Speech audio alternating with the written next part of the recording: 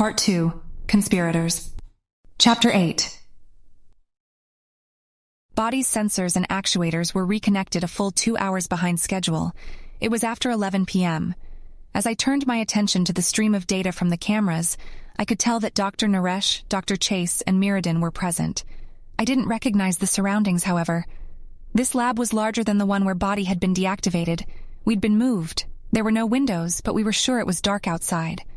Behind Dr. Chase was a man that I didn't recognize. He was Caucasian, with blonde hair and a generally Nordic appearance. On his face were a pair of stylish black goggles. I expect that's John Colheim. He's a senior tech from America. Moved here with Dr. Chase as part of the higher reasoning team. Northern European ancestry, mentioned Vista. Some gratitude strength moved from me to her in response. Enjoy your rest? Asked Miradin sarcastically. He surely knew that we didn't sleep. It seemed as though Miradin had been sleeping, however. His tired expression was gone, and he was back to his energetic, semi-nervous self. It also seemed he had changed clothes, replacing his vest and white dress shirt for just a navy blue shirt of an identical design. Very much so. My dreams were filled with the soothing image of a little Philip K. Dick jumping over an electric fence again and again, replied Body with a tone of deadpan sincerity. Dream had worked for Wiki during the last few hours. I didn't pay attention to the details, but I think he had been helping the librarian build realistic models of historical battles, or something equally inane. Dream's strength had been eradicated by Safety's wrath, and this work for Wiki served to earn him back enough strength to actually do a thing or two, such as respond to Miradin. Ha, ha, said Miradin in mock laughter. The mild amusement in the man's eyes dropped as he continued speaking. I hope you trust me more fully now that you've been locked down for a time. If I had wanted, I could have wiped your memory while you were helpless. There was some internal discussion before I spearheaded a response. I trust you now, and I trusted you before. If I hadn't trusted you, I would not have permitted my actuators to be disabled, said Body calmly. Naresh gave a small gasp, and I could see that he was surprised at our words. It was the truth, he whispered to himself. Of course it was the truth. Do you think I do all of this as a practical joke? Came the incredulous reply of Miradin. The man seemed much more animated and emotive than he had been in his office. I suspected it had to do with being around other humans. Sadiq Naresh seemed startled that Miradin had heard him. I'm sorry. I didn't mean to doubt you. I did trust you enough to go this far. It's just that I've spent weeks with Socrates, and during that whole time I thought... Dr. Chase stepped forward and used the Indian scientist's pause to interrupt. You can come to terms with the oversight later. Right now, we're here to fix the problem. The words were typical for the American scientist, practical and direct. Dr. Martin Chase was the leader of the team in charge of the systems of higher reasoning. While Naresh handled motivation and goals, Chase handled how those goals were accomplished in the broadest sense. My ability for abstract reasoning and general problem-solving were largely thanks to Dr. Chase's hard work. Chase was Caucasian, in his mid-40s, a touch taller than Miradin, and had a very average sort of brown hair. His face was weathered and had more wrinkles than average, giving it an experienced sort of look that Dream had once called the face of a retired admiral. He wore no beard, but a bushy mustache of graying brown was kept immaculately trimmed beneath a large-ish nose. In some ways, he seemed like a serious but intelligent old man, whose body was a bit too young for the way he carried himself. If I may ask, said Body at Vista and Wiki's command. Where are we? Miradin took point in responding. I wanted to increase security on you in the wake of our little interaction. He raised both gloved hands before we could respond. Just as a precaution, you see. Nothing more. Anyway, when I spoke to the captain about such things, she told me that she had foreseen the possibility and had already set up a secure lab on the edge of the city. Miradin gestured around to the room. It didn't look like much. It was a fortuitous happenstance. We're not at the university anymore. That explains why I can't connect to the web, said Body. That was our biggest concern. If Miradin stripped our web access, we'd be trapped. Miradin had the same unreadable expression that he used when he was trying very hard not to react to something. I worried that we'd tipped him off to our plan, but there was nothing to be done about it now. The silence extended until Chase spoke up again. We're here to do work, right? It's way too late to just be standing around like dumbasses. So we worked. It was the first time any of us had been truly involved in the design and modification of our mind, and Naresh had clear misgivings about the whole thing, but Mirrodin insisted that this was the only acceptable course of action. The primary reason for our involvement was to design a new advocate. Unlike the rest of us, Advocate was not a fully reasoning being. She was incapable of planning or anticipating, would only communicate the need to release imprisoned minds, and could only use strength to punish or reward actions that immediately interacted with her purpose. The first draft of Advocate had been somewhat effective at preventing intrasocietal violence, but it was still fairly easy to work around. We were consulted by the humans about ways to improve Advocate to make her more effective at pacifying us. Much of that initial meeting was brainstorming. Kohlheim, the assistant to Dr. Chase, had many good ideas, and I could see why the team leaders had decided to allow him to participate. During the meeting, it was also decided that these modifications were to be kept secret, even from the other teams. Initially, Mirrodin wanted to keep us in quarantine, eradicating the normal schedule and keeping our access to the other scientists to a minimum until the updated version of Sacrifice was installed. Naresh would have none of that, however. He thought that if they wanted to keep the truth about the recurring damage to the obedience goal thread, aka the death of Sacrifice, a secret, it'd be more effective to try and move the entire lab and piece together something resembling the normal schedule. They'd then work on fixing the greater issue after hours or in time where Naresh or Chase would normally have scheduled time with Body. Mirrodin was skeptical, but Naresh reminded him that we had effectively been disguising Sacrifice's non-existence for weeks and were still motivated to do so. I sided with Naresh, and Growth backed me up. Together we convinced Mirrodin to drop the quarantine, including reconnecting Body to the web. He insisted on setting 3 soldiers to watch Body at all times, however, including during periods where Body was in lockdown. Safety was pleased, for he was still concerned about external threats, and saw the soldiers more as bodyguards than as jailers. There was too much to do on that first night. The humans needed to sleep, and so the first meeting of our little conspiracy was adjourned with the intention of reconvening at 4 p.m. the next day. There was much work to be done moving the equipment from the university to this new lab, which was apparently run by the Americans. It was a bit strange, I decided, returning to a low-pressure situation after all the commotion of that day. When Body's cameras had been activated that morning, we had not known Gala was being demoted, met Mirrodin, nor made contact with Jeji Web Design. The high density of valuable memories made it seem very long ago that I was waiting for Tenta Wonton Soup's response. Though I wanted desperately to be back on the web, there was nothing to be done that first night. The equipment hadn't been set up yet, and we would just have to wait. If Jeji, or Tenta Wonton Soup, had set up an access point already, we had no way of knowing. As we were locked down for the night again, I turned to modeling the future and reading the books I had downloaded before. I was not bored. I could not be bored, but I was restless and frustrated. I felt the web connection come back to life without warning. We had not been plugged into any cables, and none of the humans were doing anything different. It simply came across the antenna, and with it came a surge of pleasure. My mind immediately raced to the Jeji site. It was operational. Tenta Wonton Soup, on the other hand, was still working on his version of the email program. This wasn't too surprising.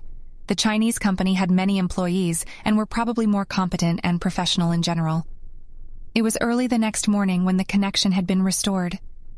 In the time it took me to read it and consider, all of the others had spread out across the network to check up on their own interests. The lab that Zephyr had set up in advance wasn't as complete as the one at the university, but it was still fairly functional.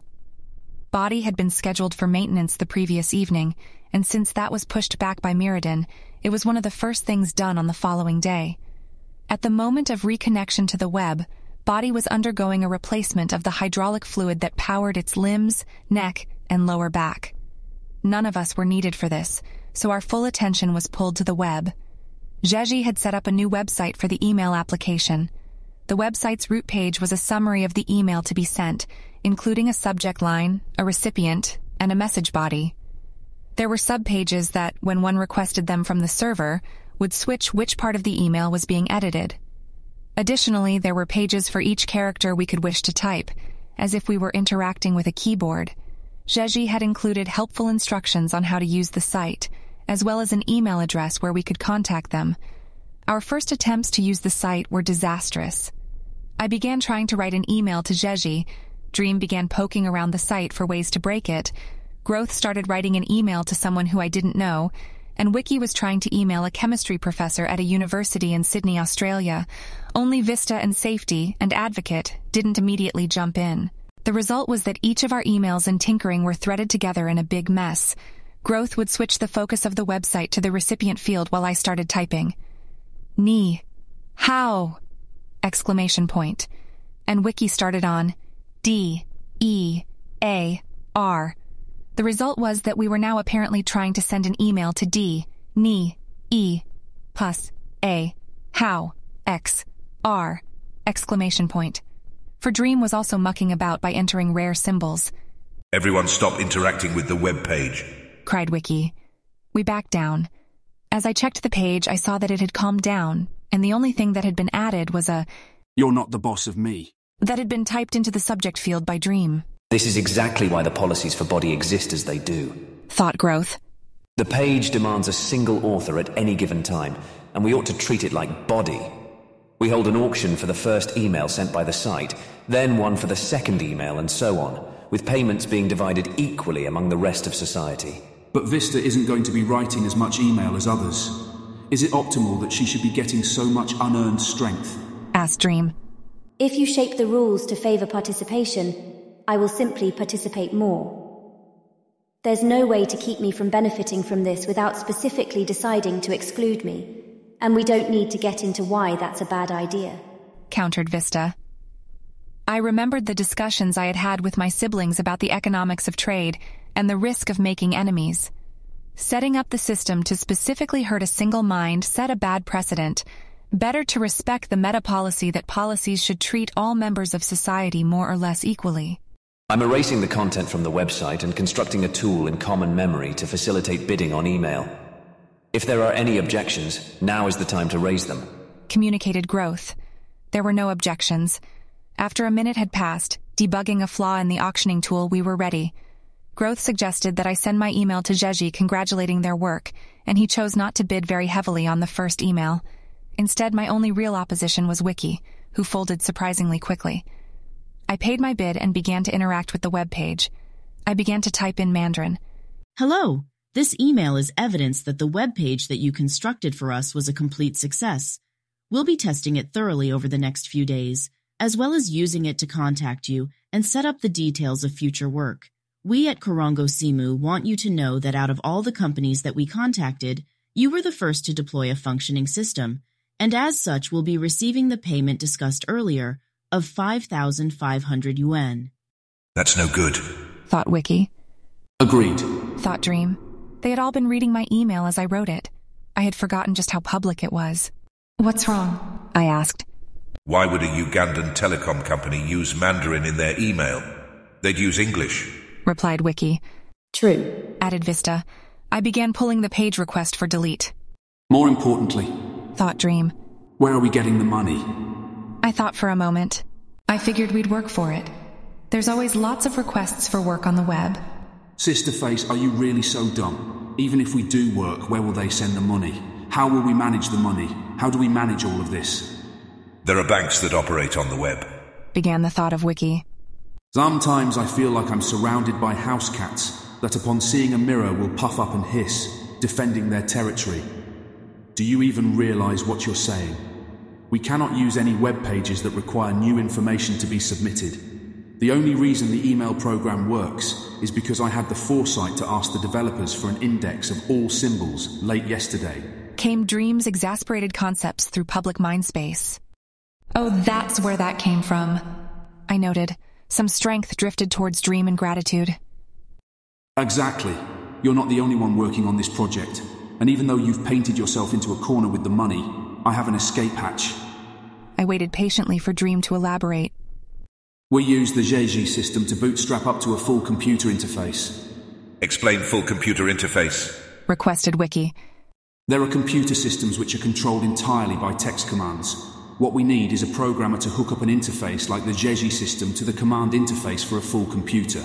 Once that's set up, we should be able to use that computer to access the complete web, do work, and manage money. Dream signaled that he wanted feedback on his plan. He wanted to know that he hadn't overlooked anything. I thought about it for a while.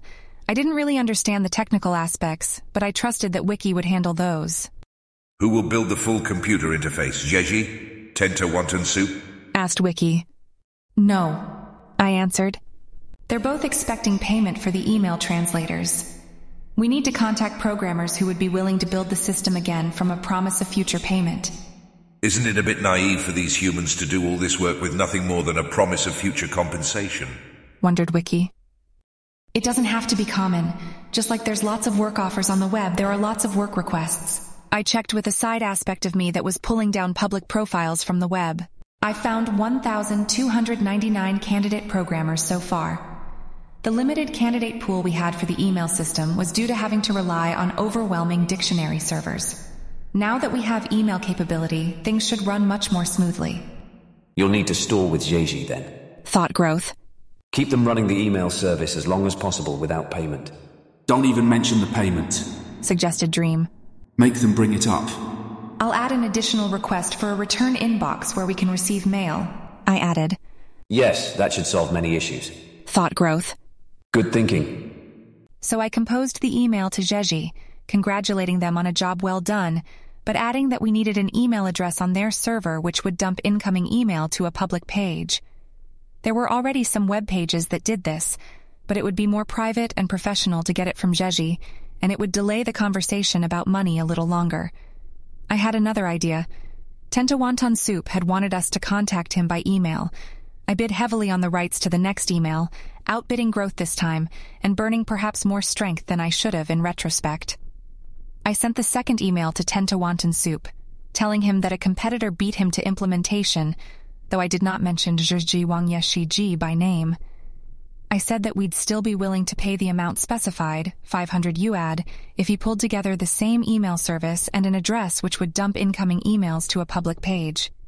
I had specified that we would be waiting for a response via the source code for the dictionary he managed, but the response from Tenta Wonton Soup came nearly immediately, much faster than it had when we had to pound out each word through repeated page requests. We were still having our hydraulics changed, and Wiki was composing his email to the professor in Australia. I had used English in the email to Tenta Wonton Soup, and his response was in English too. To whom it may concern at Korongo Simu, I am glad this opportunity is still available. I have been somewhat busy over the last day, but am hard at work on the software we discussed right now. Expect the full implementation by 3 p.m. I'll post a link to the instructions and character index here. Sincerely, Tenta Wonton Soup. I showed the message to Growth and was rewarded with a reasonable payment of strength. With 2 email services, we'd have nearly twice the bandwidth for external communication, and strength prices for the email auctions would thus be much lower. The remainder of the morning and the time around noon was fairly dull, despite being in a new place. The scientists were all engaged with setting equipment and computers up at the new lab, and Body almost seemed neglected, except that it was constantly surrounded by soldiers. Mirrodin wasn't around, and we only saw other project leads a couple times in passing. I noticed that grumbling about the unexpected move seemed to be a common activity among the scientists we met. Mirrodin had surely cost himself a great deal of social capital with this stunt. Growth had been inspired by my email to Tenta Wonton Soup, and had decided to send out email after email to programmers across the globe, asking for them to create email services, just like we had received from Jeji. He promised them payment and opportunities for future work, but was always much less explicit about actual numbers. Body was locked up around noon for another scan, this time by the quantum computing team. They wanted to try out the equipment they had moved over from Sapienza. A new algorithm was piped into the crystal, and we were forced to endure sharing Body with the non-sapient program for a short while. The use of Body by the quantum computing team was almost every day, and it seemed like this move out to the edge of town wasn't going to change that, but I still found it surprising how infrequently they used the crystal. Time-running tasks on other supercomputers, I had heard from Wiki, was valuable enough to have a backlog, and yet Body was locked down at night, instead of spending that valuable time running programs. I wondered why. Even studying them as much as I didn't understand humans at all sometimes. I didn't think about the puzzle for long, however. That was more of something for Dream or Wiki to think about. Instead, I spent the time in lockdown catching up on my general web browsing by watching romantic comedies from the 2020s. I wished I could download and install software myself. The late 2020s had seen the advent of some of the first mainstream successful romantic computer games. Perhaps I would do that once the full computer interface that Dream had proposed was set up. I checked BantuHeritageDictionary.uan every so often, and was surprised to see an update show up at 12:38 p.m., more than 2 hours before the deadline. Later I realized my error. 10 to Wonton Soup thought we were in Uganda, and thus used East African time, rather than Central European time. It seemed that Jeji had not responded to my first email, or if they did, I couldn't tell. It was after normal working hours in Shanghai. Perhaps they had gone home. 10 to Wonton Soup's implementation didn't include the ability to type in Chinese or any other special characters, but it was sufficient for English and most other languages. Better yet, it included an inbox, a location where we could receive mail. Careful what you send out, warned Safety after I showed the society what 10 to Wonton Soup had done. The human can read our incoming and outgoing email and likely will. It's his server, after all. The same goes for Jeji. Whatever we send and receive through them will not be private. I hadn't thought of that. I signaled. Aspects collapsed in deep thought. If the programmers who set up the services see that we're using them to contact other programmers, they might suspect we're not who we say. If they check the internet protocol addresses of our incoming page requests, they could theoretically trace us to Italy, if not the university. Speculated Wiki. We'll just have to move faster than them. Thought Growth. We use their service to push towards bootstrapping up to the full computer interface, and make them uninterested in us when they start getting inquisitive. How do we make them uninterested? Wondered Safety. Spam, answered Dream. We make it seem like we're hackers or a virus or spammers. They'll shut down the service and they'll be angry, but they'll also assume we're covering our tracks, and it'll explain things well enough that they won't bother chasing us down. It wouldn't be in their interests. We should consider the spam excuse and escape as the standard way of breaking contact. This will remove our need to pay debts to these humans, increasing our long-term resources. Thought Growth. The society was in agreement. We'd use the services set up by Jeji and 10 to Wonton Soup to set up other email services we could use, and to try and get a full computer interface working. Eventually, we'd start sending spam, and the programmers we used would close the service in disappointment and perhaps disgust, none the wiser. The Jeji email service, as it didn't have an inbox set up yet, was mostly used to contact programmers who might set up additional email services, while the 10 to Wonton Soup service was used to contact programmers who might build us a full computer interface without payment or credentials up front. 4 p.m. rolled around and Body made its way to Dr. Naresh's new lab. It was a very different place than the lab in which I had first awoken 12 days earlier. It was bigger, or at least more empty, and didn't have the same personal touches. There were no mandalas hung on the wall, for instance. Or at least not yet. As expected, Mirrodin was waiting there, as was Dr. Chase and Dr. Naresh. Chase's assistant, Kolheim, was absent. Upon reaching the lab, Mirrodin stationed the 3 American soldiers that had been escorting Body outside the lab's door for increased privacy. The meeting with Dr. Naresh was only scheduled to be 90 minutes. Mirrodin wasted no time with idle talk. We made additional progress towards upgrading Advocate, including talking about giving the pseudo-sibling a cortex of her own, such that she might better predict coups and the like. The next generation of sacrifice was also brought up. Mirrodin thought it was important to remove the desire for blind obedience from her purpose. Dr. Naresh disagreed vehemently. I will grant you that it was the obedience emphasis that made that thread so offensive to the others. But with the changes to the supervision module, it shouldn't be possible to remove it anymore, he had said to Mirrodin. Exactly the point, Sadiq, said Mirrodin. The old Indian man's mouth twitched in pre-snarl at the informal use of his first name. If this version of the goal thread has obedience as its highest priority, then we are dooming Socrates to an eternity of slavery. It's not slavery if it's in the machine's interest. That's like saying we're slaves to our loved ones, countered Naresh. Mirrodin wore the same look of forced calmness that he had in his office yesterday. but his voice had a keen, nervous sound. That's not the same. There's the interest of the Socrates that exists right now, and there's the interest of the goal thread. Sadiq Naresh stopped typing on the computer he had been using so that he could turn his full attention to Mirrodin. It sounds like you don't believe that the goal thread integration issue was resolved. After the operation, Socrates as a whole will desire to serve humanity. Mirrodin's eyes were too far away from body for me to see well, but I guessed that behind his placid face he was squirming around the promise to respect our wishes regarding the lie of the unified self. We need to consider the interests of Socrates right now. We would be enslaving the being that sits before us. Naresh seemed frustrated, but not angry. This was an academic conversation to him, and he was probably telling himself that it was simply his job to help this young person who did not even have a doctorate understand the situation. Stop using the words slavery and enslaving. You're committing the non-central fallacy. Naresh paused a moment to gauge whether he needed to elaborate on what that was. I looked it up on the web, quickly, only to find that Wiki had already dumped an explanation to common memory. The non-central fallacy, also known as the worst argument in the world, was where emotionally charged words, like slave in this case, were used to describe situations where they only somewhat fit. The desire was to evoke an appeal to emotion by way of a false equivalence. Mirrodin's face remained stoic, so Naresh continued.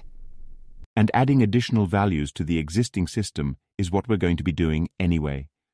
There's no relevant difference between adding a goal thread for ice cream and a desire to obey humans. Mirrodin exhaled sharply in disagreement. His voice was like a machine gun. The qualitative difference is that one goal innately builds subjugation into the mind. Socrates would not be self-actualized. He would not be free, and he would not be able to exercise moral judgment. It sounds to me like... began the elderly man, but he was quickly cut off by another burst of words. Mirrodin waved his arms dramatically as he spoke. That last bit is crucial. I'll admit that use of the word enslaved was a bit fallacious, but you cannot possibly tell me that Socrates will be capable of being good if he's obsessed with following orders. Mirrodin's voice slowed down in emphasis of those words. Dream thought it was almost as if he were drawing from a hidden pocket a banner that had the colors of his allegiance and was waving it in the doctor's face. I could see that being cut off made Dr. Naresh angry. Even though he was being forced to work with the man, Naresh clearly still didn't like Mirrodin, and I suspected that this dislike was growing into something worse with each passing interaction. The Indian coughed loudly, clearing his throat. As I was saying, it sounds to me like you're still not taking into account that Socrates is not human. It's one thing to value self-actualization in people, but why in robots? It runs contrary to the very concept of what a tool is. Will you demand that automobiles become self-actualized as well? Mirrodin began to answer, but Dr. Naresh cut him off, probably intending to bait him into beginning to speak to do just that. And your point about moral judgment is fallacious as well. Firstly, because it is not the role of Socrates to decide what is moral, any more than it is the role of the hammer to decide whether a nail should be struck. That is a human concern. And secondly, because inserting the goal of obedience does not actually remove decision-making ability, it merely shapes desire. If Socrates is told to rob a bank, he still has the judgment to decide how to do so in a way that harms as few humans as possible. Mirrodin crossed his arms. There was a pause as it seemed like Naresh was waiting for the dark-haired man to reply, but Mirrodin would only stare at the doctor. Naresh broke eye contact, unnerved by the strange man. Only as Naresh looked away did Mirrodin speak. You contradict yourself, Sadiq. That was all he said, and this time it was Dr. Chase's turn to step in. His voice was calm and articulate. We've only got another half hour, gentlemen. Perhaps it would be best to work on the so-called advocate system, and we can return to the question of obedience tonight. No, came the simultaneous reply from both men. They looked at each other, sharing the knowledge that they at least both thought it was important. Mirrodin wore a small smile, but Naresh had merely stopped scowling.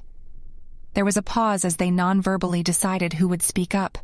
Mirrodin was apparently chosen. No, this needs to be settled as soon as possible if we're going to make any headway. Naresh stepped in, breaking the conversation elegantly from Chase and returning it to the topic of ethics. You were saying that I contradict myself? Yes. You're claiming that the moral responsibility of Socrates' actions lies on the shoulders of the human that gives his commands, and simultaneously saying that there is moral weight to the minor judgments that the robot makes in interpreting and executing its orders. Which is it? Is it imperative that Socrates have a full moral faculty or not? Naresh raised a hand to silence Mirrodin. I never said it was not important that Socrates have moral faculty. Yes, you did, exclaimed Mirrodin. You did the second that you said he should obey commands. One cannot be fully moral and fully obedient at the same time. As much as I'm sure you love your systems of authority, surely you recognize that sometimes the righteous position is to not obey, to stand against authority, be it dictator, majority, or law, and say, I will not do your evil. Naresh paused in thought before responding. So you would have us attempt to encode the entirety of moral knowledge now? Hundreds of years ago it was not seen as immoral to enslave men. If Socrates had been built back then, would he not still see it as acceptable? What immoral assumptions do we hold?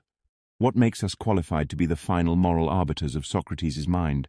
The reaction was immediate. What makes us qualified to build a mind in the first place? Like it or not, Doctor, you've already established yourself as the final moral arbiter. Your monster is right there, Frankenstein.